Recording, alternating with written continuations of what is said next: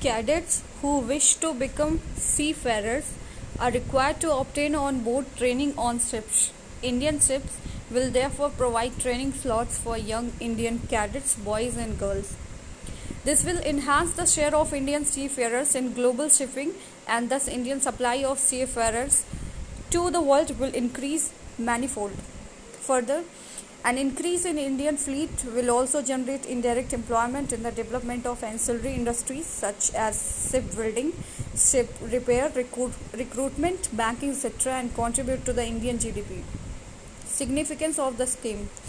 India's shipping industry and its national fleet is proportionally small when compared with its global counterparts, despite having a 7,500 km long coastline, a significant national EXIM trade that is steadily growing on an annual basis, 100% FDI policy in shipping since 1997.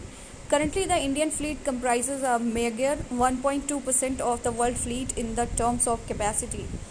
The share of Indian ships in EXIM trade has also reduced from 40.7% in 1987 to 88 to about 7.8% in 2018 to 19, which has caused a hike in the foreign exchange outgo on account of freight bill payments to foreign shipping companies.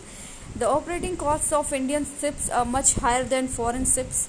This difference in operating costs arises on account of higher cost of debt funds, shorter tenure of loans, taxation on basis of Indian seafarers engaged on Indian ships, IGST on import of ships, block GST tax credits, discriminatory GST on Indian ships providing services between two Indian ports, all of which are not applicable to foreign ships providing similar services.